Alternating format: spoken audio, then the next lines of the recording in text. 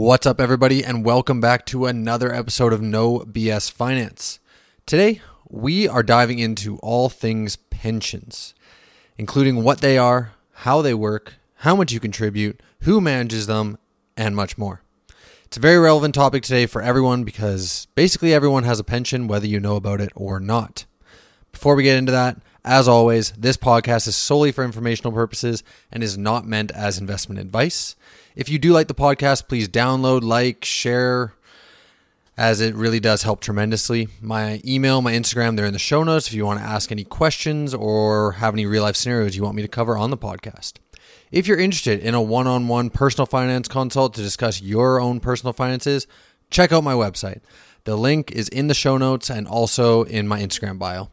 Other than that, let's kick off this episode on pensions. Let's start this out by talking about what exactly a pension is, because I think the word pension gets tossed around quite a bit, but most people don't actually know what it is. So let's go to the dictionary, quote unquote, definition of a pension plan. So a pension plan is an employee benefit that commits the employer to make regular contributions to a pool of money set aside to fund payments made to employees after they retire. What a mouthful that is. I don't even understand what they were trying to say. So let's summarize. Basically, it's a benefit an employee gets from an employer or a government or really themselves, which is essentially a pool of money set aside for retirement. So, break it down even more, it is a pool of money that is used in retirement or for retirement. Simple enough. Before we get into how they work, I want to cover off some other basic information about pensions. So, there are two main types of pension plans. There is a defined benefit pension plan, and a defined contribution pension plan. So, a defined pension plan is essentially a company going, at retirement, you will get X amount of money when you contribute X amount every month or paycheck. So the benefit you get is already set in stone for when you retire. Now, these are becoming increasingly rare because there is a massive liability put on the company, and they obviously don't like that. So why is there a massive liability?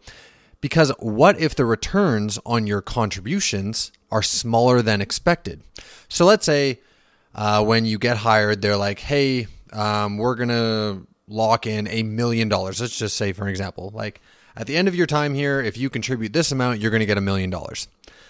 Now, let's say that at the end of your contributions, when you're ready to retire, the plan only has $800,000 for you. But in your contract, it says, hey, I'm owed $1 million because it's a defined benefit plan. So who's going to make up that $200,000 difference? The company will, or the company has to. So if their returns on their plan aren't as good, then they're liable for that difference. So that's why they don't like it, because if they come up short, then they're on the hook for quite a bit of money. So on the other hand, the defined contribution plan is much more common and works by essentially contributing to the plan at a set contribution rate, and you get what you get at the end. Whatever your contributions grow into, that's what you get. And that's how a lot of plans work these days. You see it a lot with RRSP or RPP matching, where maybe the employer will match 3%. I think the range for matching is usually somewhere between 3 to 6%. So let's just say your employer matches 3%. So let's say you contribute 5% of your paycheck and the employer matches up to 3% of that. And there you are defining your contribution, but you're not defining the end benefit, which is the main difference. So you're defining the contribution as opposed to defining that end benefit. So those are the two different types. And now I want to speak about the actual accounts, because as you heard me mention, there was an RPP and RRSP. This is more Canada focused. In the States, they have a 401k, which works much the same way as the RSP here in Canada. and employee pensions will generally flow through that account. For the purposes of this podcast, I'm going to focus on Canada because I think most of my listeners are Canada. But if you are from the States and you're listening to this and you're like, oh, what is it in America? I do have that information. I'm just not sharing it here. So shoot me an email and I will answer your American questions as well. But as I was just talking about before my little tangent there, there was an RPP and an RRSP that I mentioned before. So I've covered the RRSP in a previous episode, and it stands for Registered Retirement Savings Plan, whereas the RPP is a Registered Pension Plan. So what's the difference? The difference is that the RRSP is individual, and an RPP is a plan established by a company to provide a pension to employees. Now, they work very similarly in structure, and essentially, it is up to the company you work for whether they want to set up an RPP or just say that they'll contribute to your RSP. I've worked for multiple companies. Some have had RPPs. Some just go straight into the RSP. I think it depends on the size of your company and the infrastructure they kind of had in place from the beginning. I think there's tax advantages both ways for companies. Maybe a bit more with the RPP, but I think it is a bit more cumbersome to set up. But that's one thing or another. So you will also find that many companies, or in fact, probably all companies, will get you to set up your RPP or RRSP through a large financial institution. And then your money goes in there. You can pick the investments that you kind of want.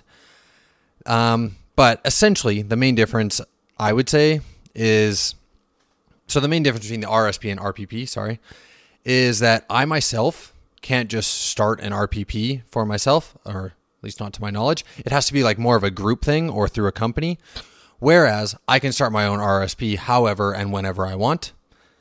So that's the main difference between those two. The final bit of fundamental knowledge I want to mention before I get into the details is regarding the CPP here in Canada. So the CPP is an earnings-related social insurance program where you contribute over your lifetime and you get monthly payments from it when you retire. So it's basically a defined contribution plan because how much you get is determined by how much you contribute. And it is taken off of each of your paychecks. You'll probably notice that CPP deduction kind of thing on each of your paychecks. And if you listen to my market wrap from last week, you'll know that Alberta and the CPP are butting heads a little bit right now.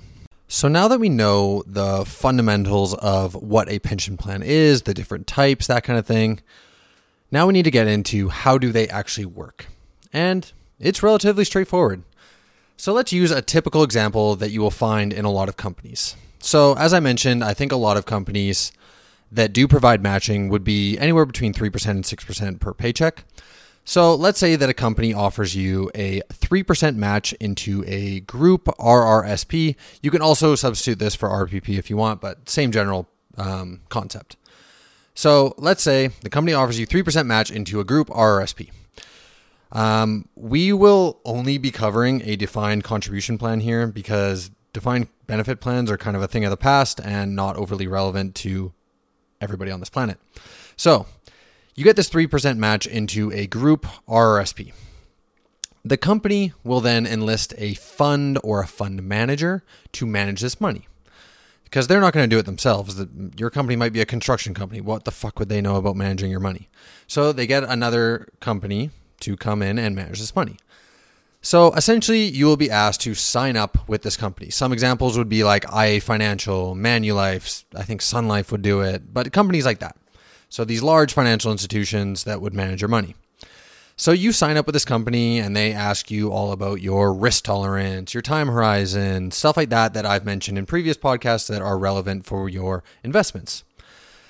The company will then, you sometimes get a choice. So the company will you can like pick one of their funds that you want to invest into. They'll give you some recommendations, something like that. But usually it's one of their quote unquote funds that you will invest into. And these funds are made up of underlying securities such as stocks, bonds, etc.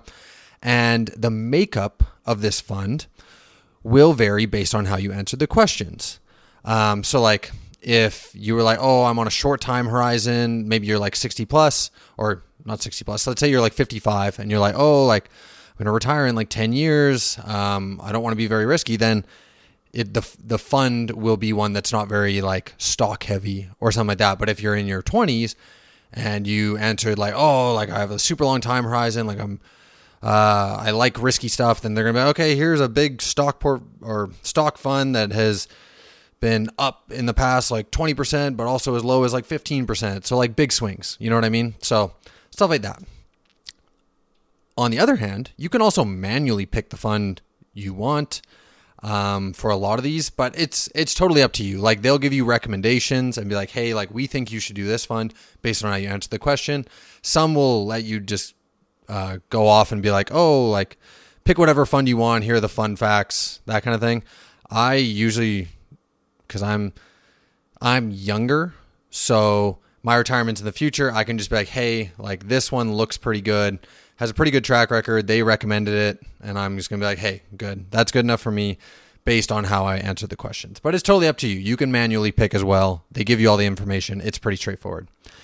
So they sign you up for this fund, and essentially 3% of your paycheck goes straight into this fund, and then it is matched by your employer. So your 3%, let's say it's, I don't know, let's just call it $300. Then the company will match your $300 and put it into this fund. If you don't have matching, then just take out that employer matching part, and 3% of this will just go into the fund. Easy as that. So you invest into there, and the fund will hopefully grow in value over time. Like that's the goal, is that your contributions appreciate. And then as you continue to make contributions, it will grow and grow. And then when you retire, you will hopefully have a good sum of money in there. Like that's, once again, the end goal. And that is essentially how a pension works. You put money into an account, which hopefully grows. And then when retirement rolls around, you have money. Ain't that cool? Now, there are some things to keep in mind. These pensions, you don't touch this for shit. Like don't touch a pension fund for anything. This is retirement. This isn't Jan's Toyota Tacoma truck fund. This is retirement fund where you do not even think about touching this. You don't even question the payments coming out of your paycheck. Let's make that abundantly clear. Like this is so you can survive when you stop working. Like when you stop working, hopefully it's sooner rather than later, but think about it. That's like another 30 years that you have to live off of, 20, 30 years, whatever it is, however long you think you're going to live. Like you have to last off this money that you're saving now. So we don't touch it for a new truck, a new car, a house, a new TV, or any of these huge purchases that people make. So we don't touch that. Now, the final two things I want to cover are pension funds and the CPP. So the CPP, as I mentioned, is a government pension plan, which every Canadian should contribute to and are basically forced to contribute to when they are an employee. If you are self-employed, usually you should continue to contribute to it and register with the CPP. And it works pretty much the exact same way, except you literally have zero control. It is all based on how much you contribute over your life, and then they put it into a fund. I can't remember who the fund manager is, but basically they manage all the CPP. You don't get to be like, oh, I want to put it in this fund. Like, no, you don't have any control. They deal with everything. They're very strictly regulated. But basically, it's based on how much you contribute over your life. The government will basically hit you up with some money at the end. You don't know how it's getting invested, but that's just life. The other thing I wanted to cover are what are called pension funds. Pension funds are exactly as they sound, and they manage people's pensions. You usually find pension funds managing government employee pensions because a lot of them deal with defined benefit pension plans. Like that stuff is still kind of around for government employees. So stuff like WorkSafe, ICBC, health unions, teachers unions will usually use big pension funds to manage their money. And these funds are super highly regulated. One of the largest in BC is BCI, or British Columbia Investments, and they are super, super regulated, meaning that they have very strict rules on how they can invest money. And they must stay within the limits approved by basically the board of directors. And pension funds, these companies, must do what is in the interest of the people and not just try to maximize profits like something like a hedge fund or something like that. For example, say you had an 80% bond portfolio with 20% stocks, so 80-20. And let's say these 20% stocks are in high dividend yielding stocks. If you worked at the pension fund and let's just say you knew with 100% certainty, for whatever reason, not insider trading or anything, that Tesla was going to shoot up 40% over the next 3 months. You knew it. You knew this was going to happen. You could not just add that to the fund's portfolio because it would be outside the mandate. That's a very risky stock. That's not a high dividend yielding stock, and certainly not a bond. So even if you knew at 100% certainty, for whatever reason, it was going to go up, you couldn't just go add that because it's outside that fund mandate.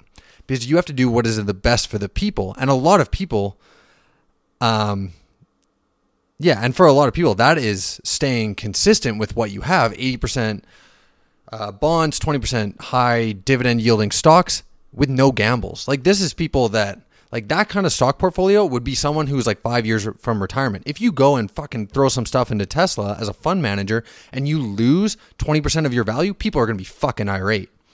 Because this is people's retirement, and it is very, very important, especially when you get to the end, that you are managing that money correctly with no big gambles. But in general, you don't see as many large pension funds anymore.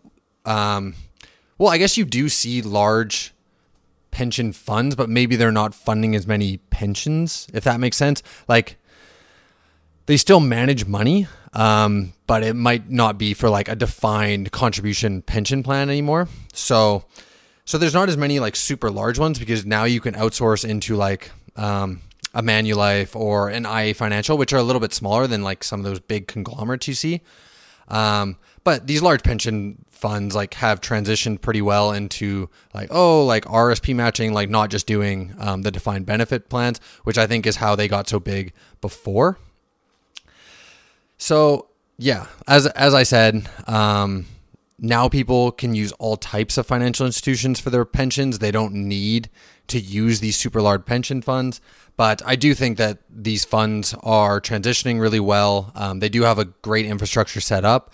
They are very, very well managed, very, very strictly regulated, and they do act in the best interest of the people investing and aren't just trying to out there maximizing profits everywhere.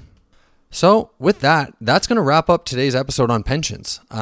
It's a fairly straightforward concept, but it is good to know what they are and how they work and kind of where your money is going when you invest in these things. And you're not just like, I'm just throwing this money into the void and hopefully it comes back to me at some point. Because I think that's what a lot of people think. They don't actually know where their money's going. And I also think that a lot of people don't take advantage of the matching, which to me is just free money, especially if you're going to invest or save money anyways. Like, you might as well get some more money out of your employer while you're at it, put it into these funds that are very well managed, and then just let that money grow over time. So with that being said, I really hope you guys enjoyed this podcast. I hope you learned something new. If you like the podcast, please like it, share it, download it, as it really does help tremendously. If you have questions about this episode, shoot me an email. If you want to talk about your financial situation, find me on nobsfinances.com and let's get started. Thanks again, everyone. I hope you have a great day, and we will see you next week.